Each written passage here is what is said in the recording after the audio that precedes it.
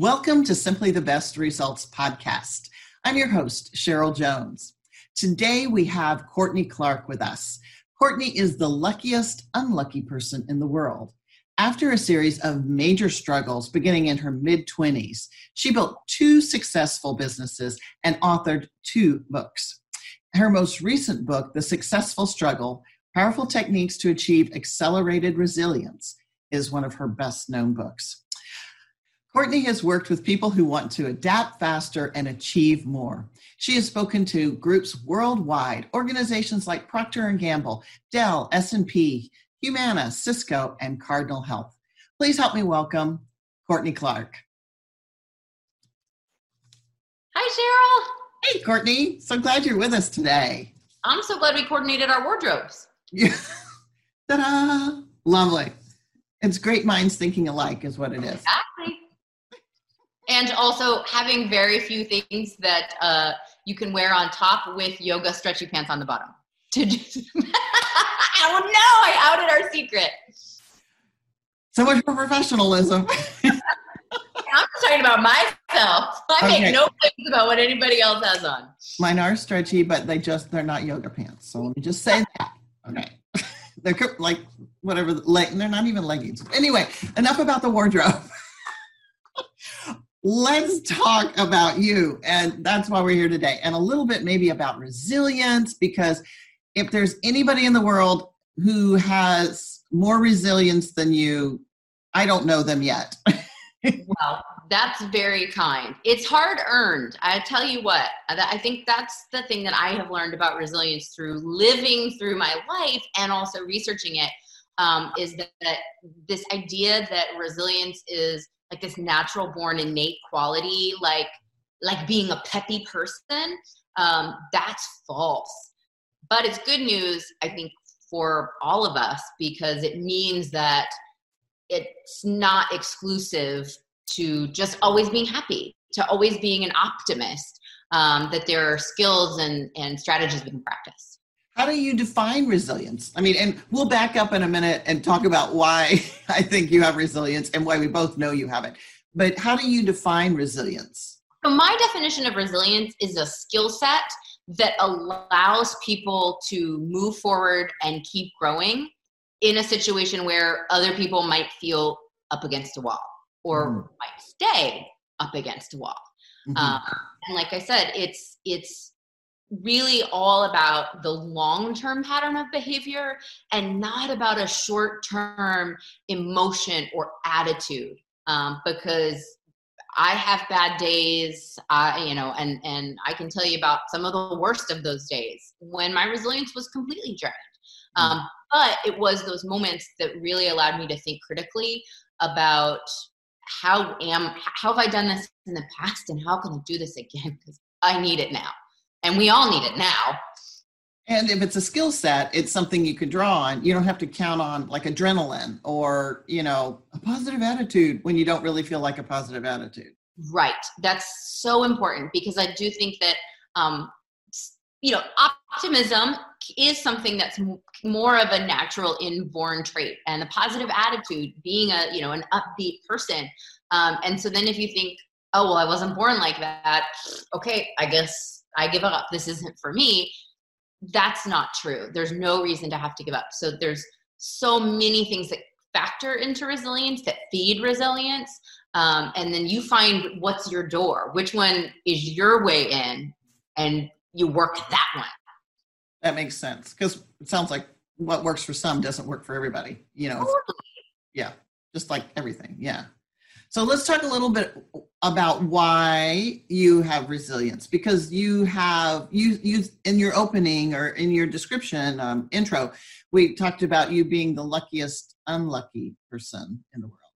So what's funny, why I have it, I first noticed my resilience when I was 26, because that's when I was diagnosed with cancer.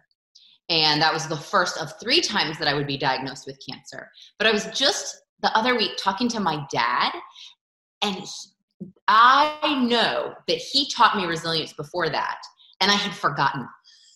Because we were talking about something from my childhood, and the way he would talk to me when I had a problem with something or someone.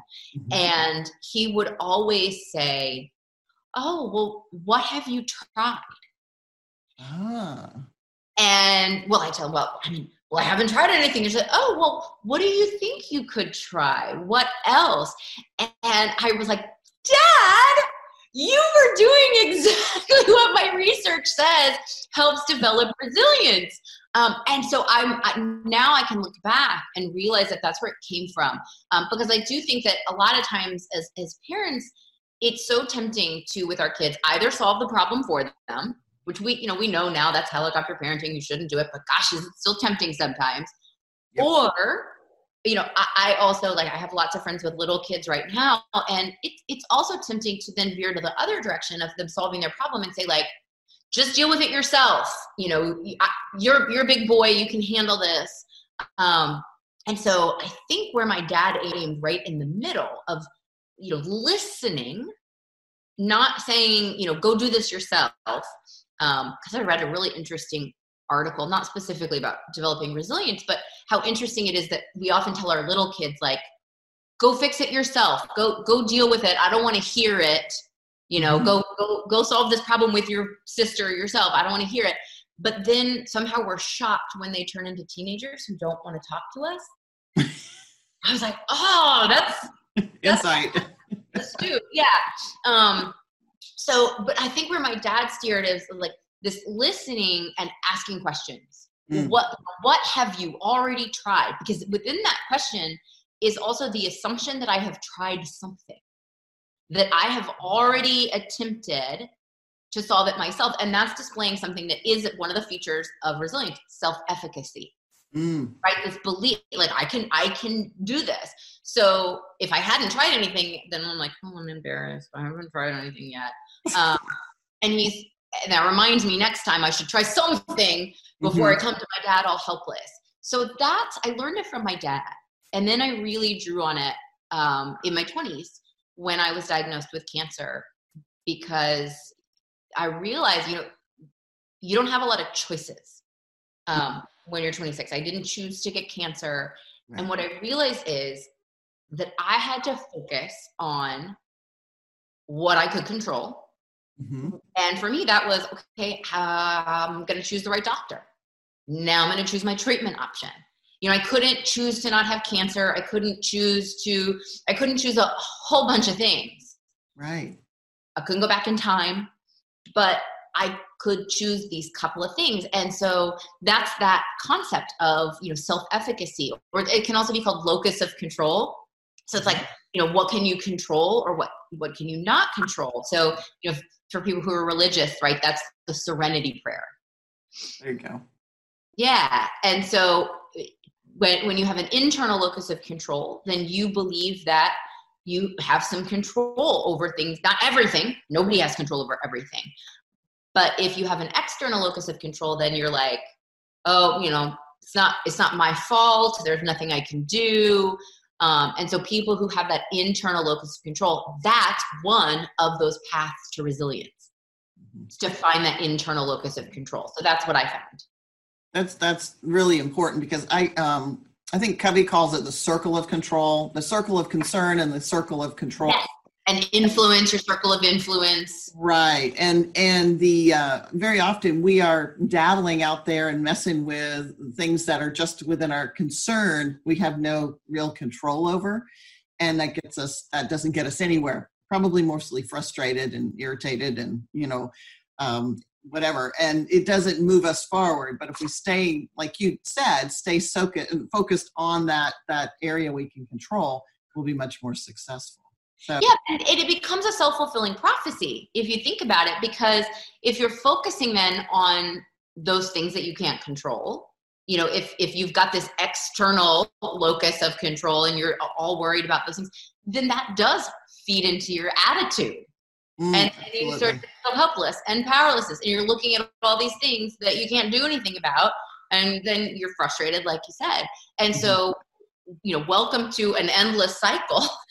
Yes. Whereas, research shows that if you take one step towards doing something, you tip over that first domino, and then you're like, oh, I just did that. It's one of the reasons I recommend volunteering to people as a way to help them gain perspective. The research shows that I did some really neat research for my graduate program that I helped turn into my first book. And it turns out that when you give back or volunteer, it helps give you perspective, but it's actually not about what's called a downward perspective. So downward perspective is like, oh, well, things are really difficult for me right now, but at least I don't have it as bad as, this pathetic person over here. It's not about the downward perspective or the comparison. It's more about that sometimes it's easier to do something for somebody else, right? You can see what somebody else needs. You're like, oh, I can fix that. I can do that for that person. And then you do that and you're like, I may have just changed everything for that person. Whoa, how powerful am I? And so by tipping that first domino, it starts the chain reaction for you to realize you're not as powerless as you feel. Absolutely. Well, yeah, that energy that you get from it, that you don't realize you're going to get from it, really is momentum. You're building momentum. It's that huge. I'm still volunteering, very socially distant, but one of the key issues in the community that was making me feel helpless is food insecurity, in particular for children. So I volunteer with a group, and one of the programs they have, not one I had ever volunteered with before, but they have a program where they send backpacks of food home with kids on the weekends. Because these kids, so, in this community, there's a huge need, very high rate of kids getting free hot breakfast and free lunch at school. But then they have lunch on Friday, and they may go home to a home that's food insecure. And what they could prove was that test scores early in the week were poor, so poor compared to later in the week, because these kids would come back to school on Monday hungry. And that the effects lasted until about midday on Wednesday. In addition to test scores, they found referrals to the principal's office for elementary babies were much higher early in the week than later. And within the first year of running this program, test scores jumped, referrals to the principal's office plummeted, everything evened out across the week because they weren't coming back to school with a grumbly tummy on Monday morning. Isn't that amazing? That's absolutely amazing. It took several weeks to get it all mobilized safely for the volunteers so that everybody could, be as far apart as they needed to, and everybody has to take their temperature before even coming in the building to get the bins to take to the school, and then take your temperature again before you go to the school. And but that's something that, to get back to my regular volunteer service, for me, it's not about, these people need my help, they couldn't possibly get through without me. It's like, I can't survive if I am not doing something to feel needed, to feel competent, to help in whatever little bit that I can, these people who are part of my community. Sure. So that's my fuel, my self-efficacy right now. And it's also a piece of my normal life. Right. It's not like you just started it. I mean, you've been doing these kinds of things in the past that again support you and motivate you and fill your heart up, soul, basically, is the way I see it. Exactly. And so now I get to have this little slice of normal life in my week. Mm-hmm. I understand completely. Yeah. Definitely. Well, and would you say that, I believe everybody has a genius gene, or, there's a genius within, and that genius is that talent or skill set or ability that's so unique to you, and one that you've probably honed and grown and, made fine-tuned kind of thing. What would you say is your genius? Is it resilience? I would say it's almost simpler than that. In that, for me, I am always asking questions. And that actually led me to this new piece of resilience that I've been researching for the past year and a half called adaptive thinking. What I realized and it goes back to my dad even, it is that when he was asking, what have you tried? What else?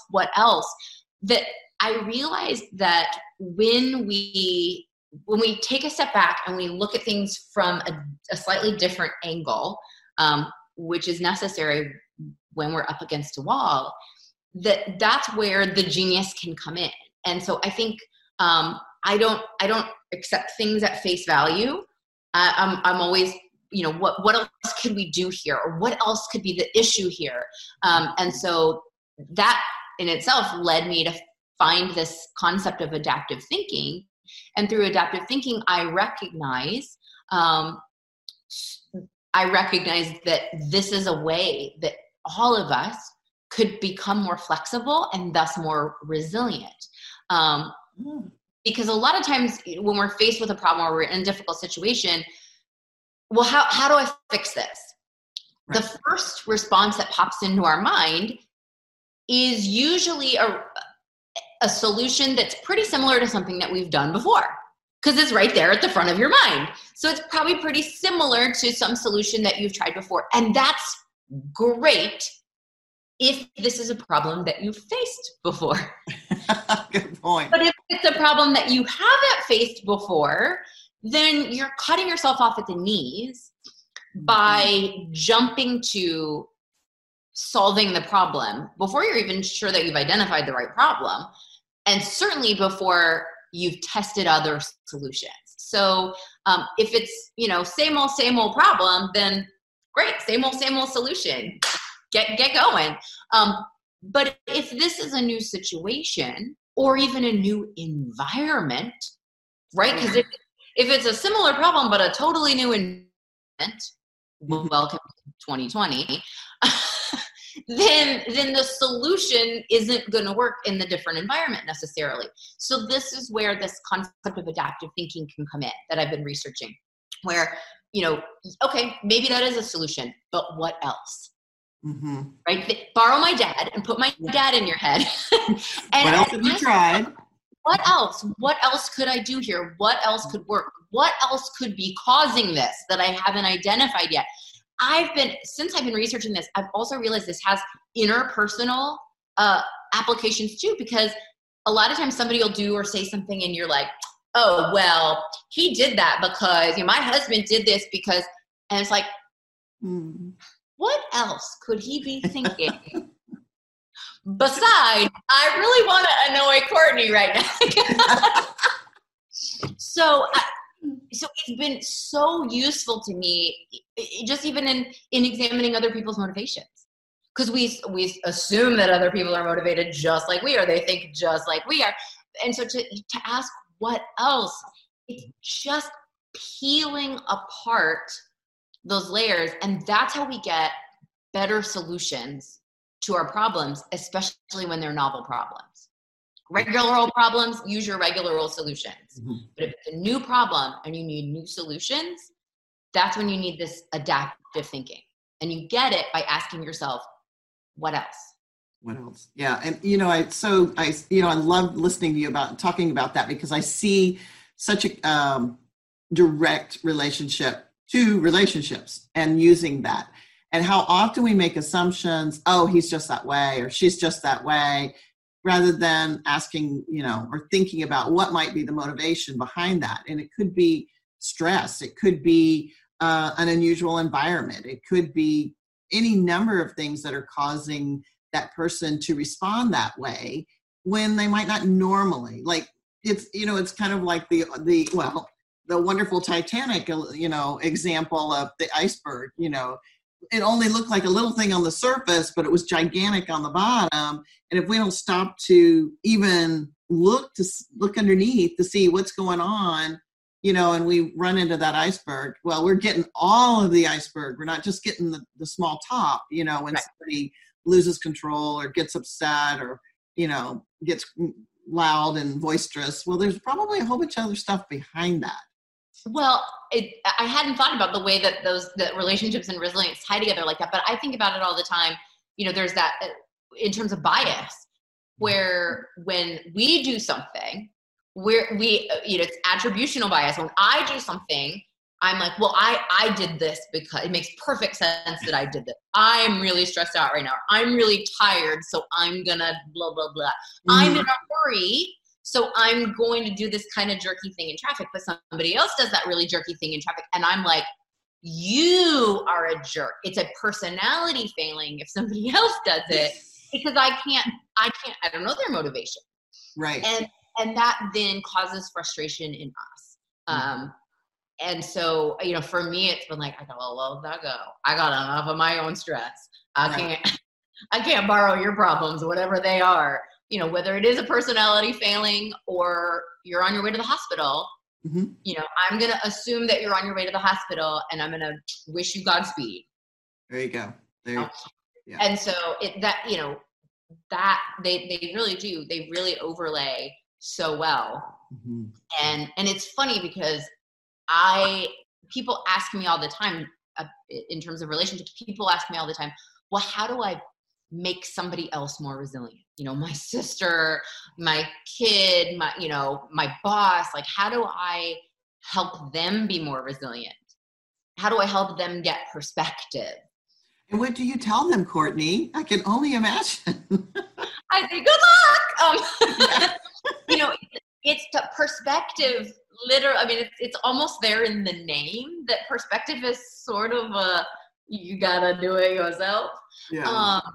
That is a DIY activity, but you can guide people. You can kind of like put the bumpers on the bumper bowling and help them. I can still totally miss all of the pins with bumper bowling. But you can help them. That's tricky, but okay. Yeah, I mean, like, it goes along the bumper and then it goes into the gutter right at the end. But you can help guide people by, for example, if it's your kid, encouraging them to volunteer, because you can't make them get perspective. Right. But if they can acquire it themselves naturally, then lovely. For people who you're not in charge of, you can't make them go volunteer, but maybe you can tell them stories. The one thing that I recommend that people don't do is try to give other people perspective, like trying to point out, well, at least you don't have it as bad as so-and-so, because that almost always backfires. Well, what happens if somebody says, well, look at it from my perspective, and then that, how well do you think that goes over? I think it depends on the relationship. I would agree. If it's a relationship with a lot of trust, then I do think that oftentimes the receiver can have the empathy to say, oh, I hadn't thought about it like that. But usually if you're having a conversation about trying to help someone sort of get a global perspective on their issues, most times people don't point to themselves. They point to, like, you have it better than, and then they bring in a third party. Right. Whether that's a third party with like a name, like somebody that we all know, or sort of a general, right, eat your peas because there are kids starving in Ethiopia. Oh, you've heard that too? Didn't we all? So, that tends to backfire. But you can offer opportunities. And so, can you offer opportunities through stories that people can connect to and come to that realization themselves? Because that's always stronger when somebody comes to it themselves. Absolutely. Than trying to tell them. And that's why I do what I do. And I tell, the stories of my experience and, being diagnosed with cancer 3 times.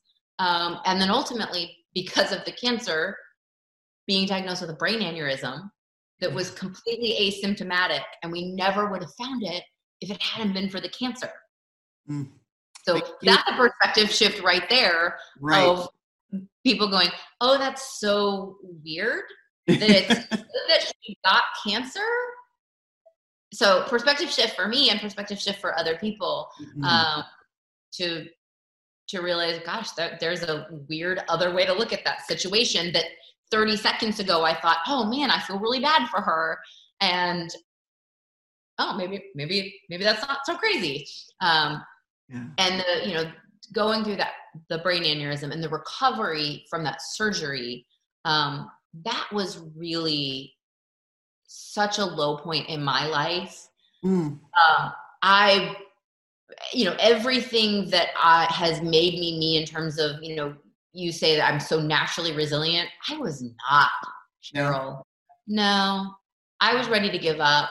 I was in so much pain that it's like I needed a different word to describe pain.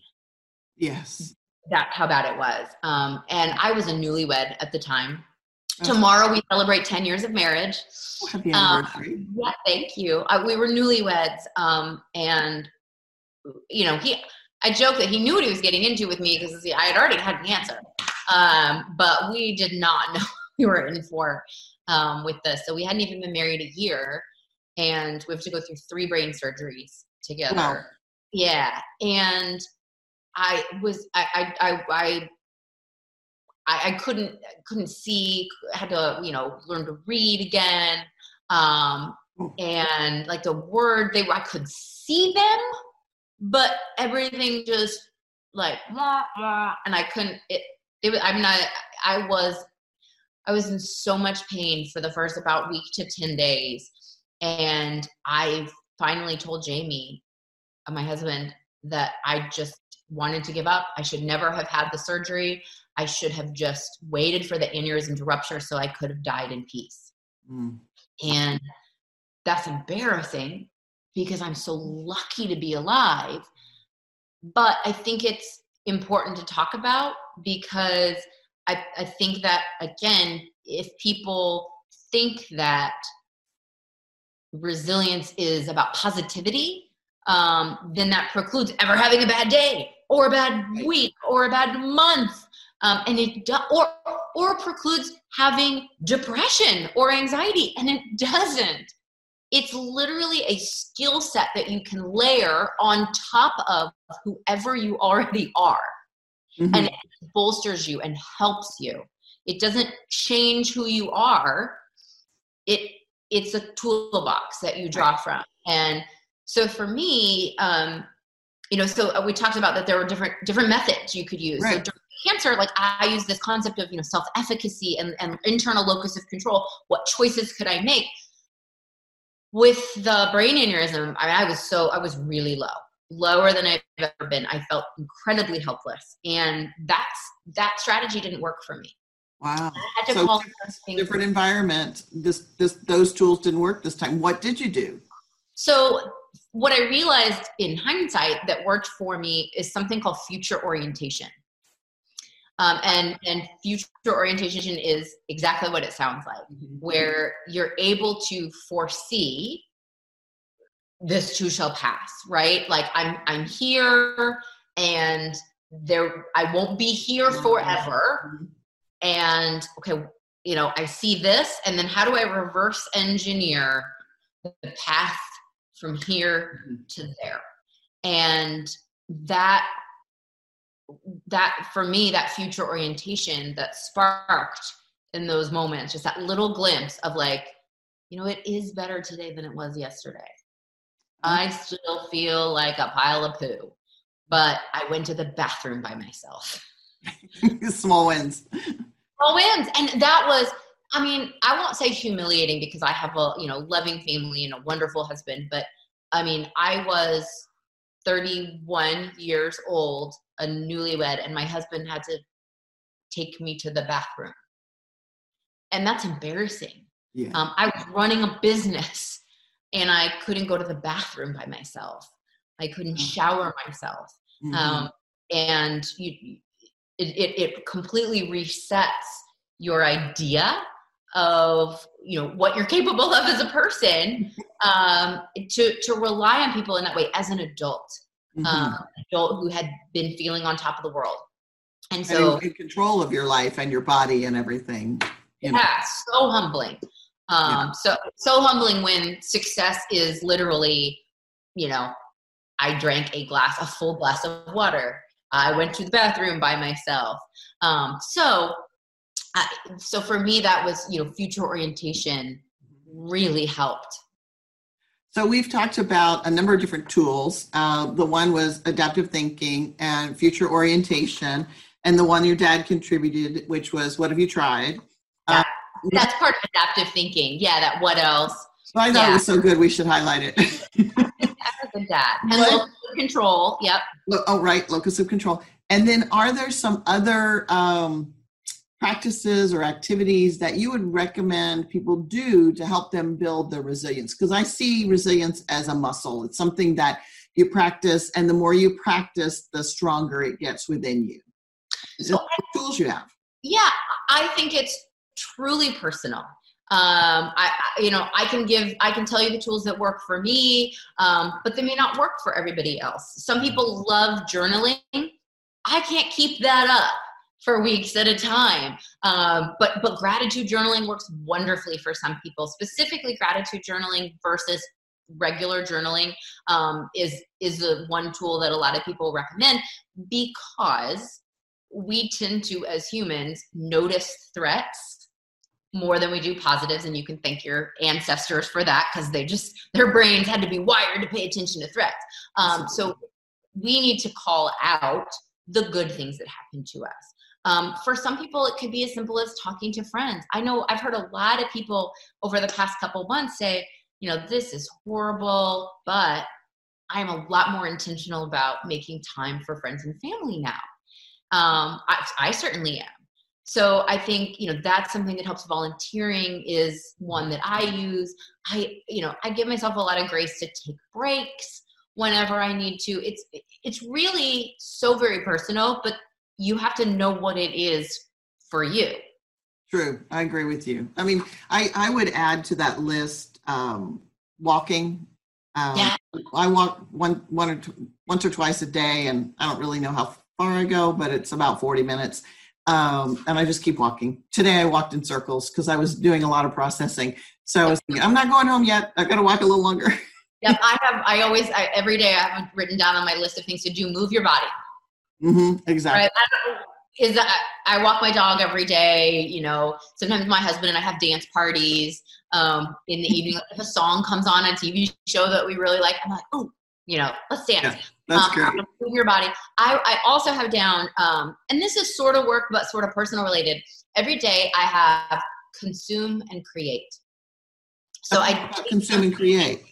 Consume and create. So I take something in and I put something out.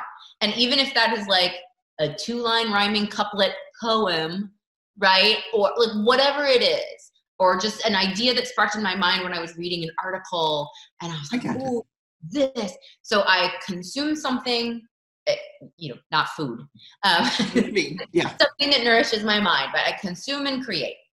I love that one. I've never heard that. And that works well for my energy, my style of working. So, because I get triggered with things and I need to act on them. And if I put them off, then they'll never happen. But that's an intentional thing to do. And I like that. I like that it's so intentional. I have it. Let's share it with the world. Consume and create. All right. Thank you for sharing. Yeah. I love the breaks idea. I think that most organizations, people who work in corporations and other businesses, don't really have permission for breaks. And I think we need to do that more often. The other day, I noticed that I was having some kind of like undesirable energy going on within my body. It was like frustration, irritation, or I don't even know exactly what it was. And I just thought, okay, I need to stop. And so I put the dog on the leash and walked him down the street. And by the time I got back, it was gone. And it was, 10 minutes, if that, and I think that we need to step away from things sometimes to gain perspective, to gain a new, and just break that energy pattern that was there, because all it will do is escalate. Yeah. I've done a little work around this because you're exactly right that not everybody can step away. And I work with nurses, I work with teachers. They cannot just step away. But I think that all of us, many of us, almost everybody I talk to, feels like we should be able to control our stress better. But yeah, aren't we? What happens when you're stressed is that your brain floods your body with adrenaline and cortisol. We're talking about our little caveman ancestors. We have them to thank for this, right? So adrenaline and cortisol floods into your system. And as long as you're, so I use the analogy stop, drop, and roll, right? So that's what the firefighters come into your kindergarten class, you stop, drop, and roll. So it's the same thing that works when you're literally on fire. You can take that and remember what to do when you are figuratively on fire. You stop. So stop whatever you're doing. So, that, because if you don't stop, then you're still pushing the panic button that's feeding the adrenaline and cortisol through your system. So just stop what you're doing. And again, that doesn't mean if you're a teacher, stop teaching. But like, if you're battling with a student, if you're, do something different. Drop. Do something different. Yeah. And then drop. I equate that to drop back into a lower gear. So if you can get up and, take a walk around the block or have a coffee break or, do a Sudoku puzzle or, whatever it is that you want to do, great. If you can't, then what you need to do is just take a moment, because you've stopped pushing the panic button that's feeding the adrenaline and cortisol, but adrenaline and cortisol still actually lasts in your system. It doesn't flush out immediately. Right. So I think doctors, the doctors that I've read on this say 24 hours. Oh, really? Yes, but it's not like we can just like, I got 24 hours, I can't do anything. I gotta, no. But like the worst is over in a few minutes, right? So do you have the opportunity to do something else for 5 minutes, like a walk around the block, to give that adrenaline and cortisol, the worst of it, the time to flush out of your system? If you can't, if you're a surgeon, if you're a teacher, then you have to be aware for that 5 minutes. You've got to keep yourself dropped into that lower gear, knowing that for 5 minutes, that adrenaline and cortisol has blocked the higher order cognitive processing in your brain. You are functioning on a caveman brain. And then you can roll forward and pick back up with what you're intending to do. And then I always say, the key is you got to do it with that internal locus of control that we already talked about. Right. That makes tons of sense. Absolutely. Yeah. So you stop, drop, and roll. So you did it by walking around the block. You were like, absolutely, can't do this anymore. So you stopped and dropped, and then you rolled. Exactly. And it may be that you just needed to, your drop might be just turn your attention to something else for a little while. Yes. Or it may be consciously saying, okay, whoa, step back, let me put the brakes on here because I've been on that button for too long, Yeah. I can't get off of this train of thought that's frustrating me. Exactly. Well, wow. This has been so much fun to talk with you about all this stuff, because it's stuff I'm interested in too, and will be really beneficial to those that watch this podcast. It's super relevant right now, just with everything that's going on in the world. I know we all feel a little powerless because we do. We can't get back to, work as we know it, life as we know it.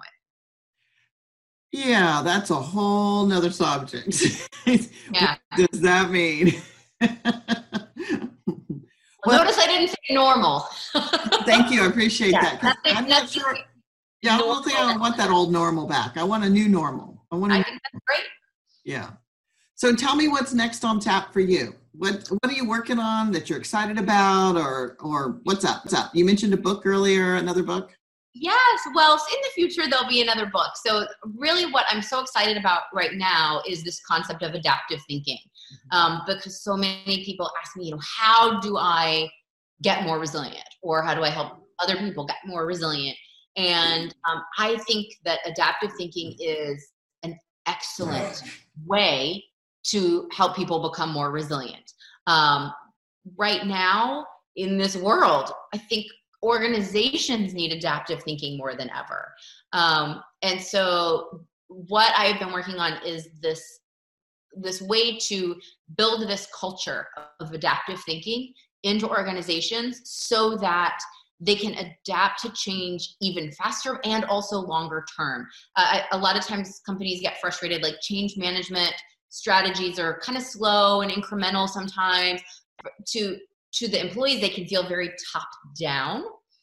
And adaptive thinking is actually something that's really organic. It's often very bottom up. And I think it really, when I have watched companies put some of these strategies into play, they may not even realize that they're doing it, but put some of these strategies into play over the past 2 months, those are the companies that are already finding success, even in this crazy world of 2020. And so I think that this is a method that's got a lot of teeth, because adaptability is going to be the word in 2020 and 2021. I think you're right. And it's certainly something everyone needs. Everyone, whether you're a solopreneur or, a small business owner or a large corporation, I can see this, the scale of this reaching everywhere. Everyone needs it. It's just, right. Yeah. Right. And it has applications. So there's 3 domains where you can develop adaptive thinking: in your brain, in your behavior, and in your business. So organizationally. And you can use all of these strategies, but the best part is the strategies are very simple. So we talked about what else, right? That, we can ask the question, what else? It turns out that there's a right number of times to ask what else. The more you ask yourself what else, the better it is.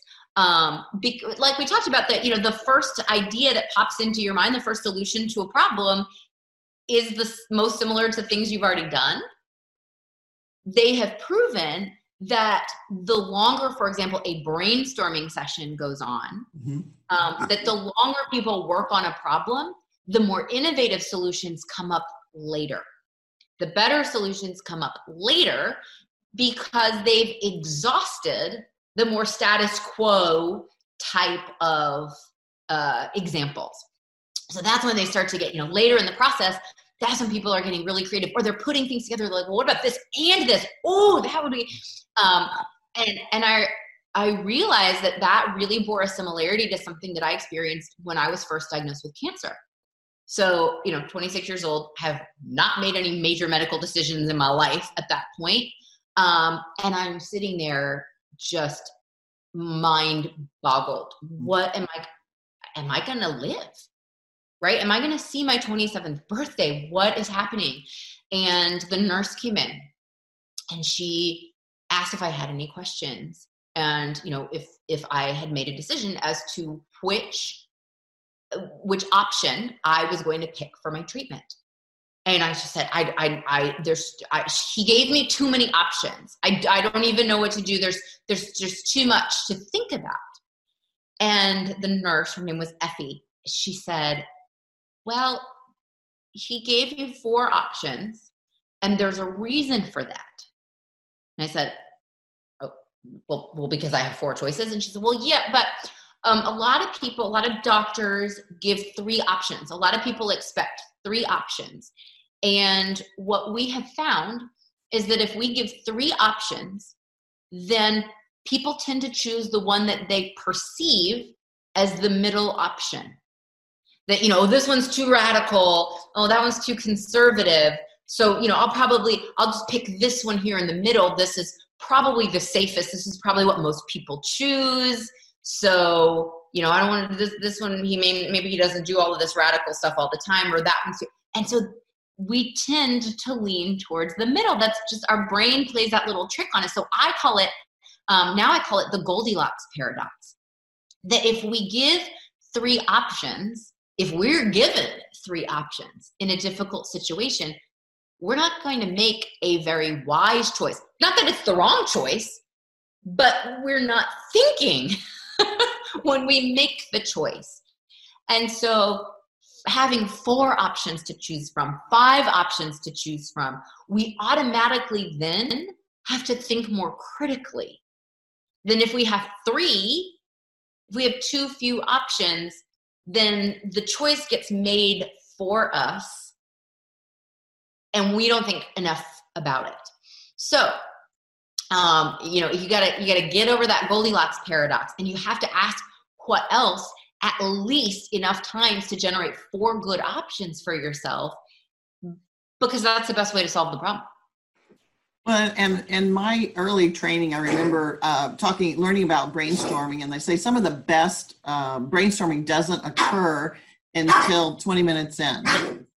And really? Yes. And some of the best barking doesn't occur until hey, it's real life. Welcome to my world. You know. That's right. One moment, please. We were talking about the Goldilocks paradox. Right, the Goldilocks paradox, and that whole brainstorming. And then there is a guy by the name of Gay Hendricks, and he talks about in his book, which is the name of it, Gay Hendricks talks about saying, I wonder, and the activates a different part of your brain. It's like a frequency thing, or saying om if you're oming, but by either using I wonder, or I wonder, or I wonder, it sets the brain up to look for an answer. Cool. So fascinating to me. And I have used it and come up with some very interesting insights when I've used it. And things that I wouldn't have gotten like on the surface of my mind, the things that would immediately come to you. It was much deeper and richer and more valuable and a better solution to whatever the problem was. So that I wonder, and just sit with it. And you can just, and keep, and again, it activates that place in your brain that kind of brings everything to the surface. That's so interesting, because I feel like you see written in books, but like, do you hear anybody say that in real life? But clearly it has value. It has value. Yeah, it's more than I'm wondering, or whatever. There's something to it. Yeah, exactly. Exactly. I love that. I think this has helped me so much just doing this research, and I'm so excited to help other people, because it has truly helped me think about how am I approaching problems and difficulties, and really getting to better answers that then helps me be more successful. Because so in the research, what popped up with this whole, what else, and getting at least 4 options, was something came up about what they teach you in addiction counseling. So they teach recovering addicts this concept called first thought wrong. First thought wrong? First thought wrong. Okay. Meaning, in particular, I guess, when you have been living in the world of addiction, but I think it's true for a lot of us, that, an idea pops into your head. Like we were talking about earlier about how, this person must have meant thus and such. That something pops into your head and you latch onto it and you're like, yep, that's what they meant, or that's the only way to solve that problem, whatever it is.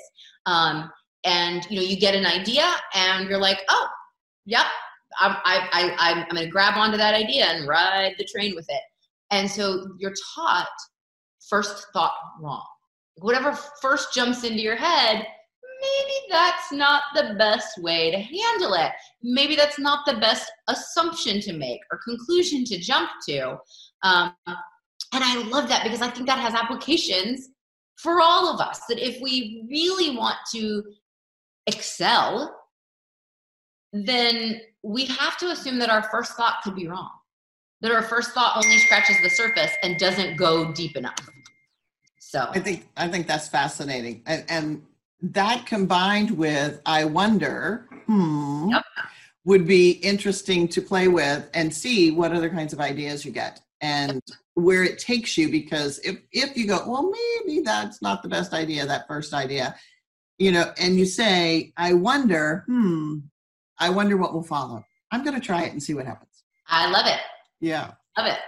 Well, let's wrap up our session today. I want to thank you so much. This has been great. I think we should do this more often. Even maybe a little wine. I like that too. I just want to thank you, and again, for taking the time and sharing your expertise. I know this is going to be a benefit to a number of people who are watching it and who are longing for greater resilience. And I'm going to put some of those same techniques to work myself. So I want to thank all of you who've listened today and watched. And if you liked what we had, please give us a 5-star rating and then review us and then share this podcast with your friends, because we're trying to help people out all over the world. And the only way that we can do that is for us to share and care, or whatever the right order of that is. But so be sure to join us next week. We'll have a new guest with some new information that I am sure will float your boat and teach you something new, or at least make you think. So until next time, this is Cheryl Jones with simplythebestresults.com and Miss Courtney Clark, which, by the way, I forgot to ask Courtney. Tell us how we can get in touch with you. Sure. You can find me on my website, Courtney@CourtneyClark.com.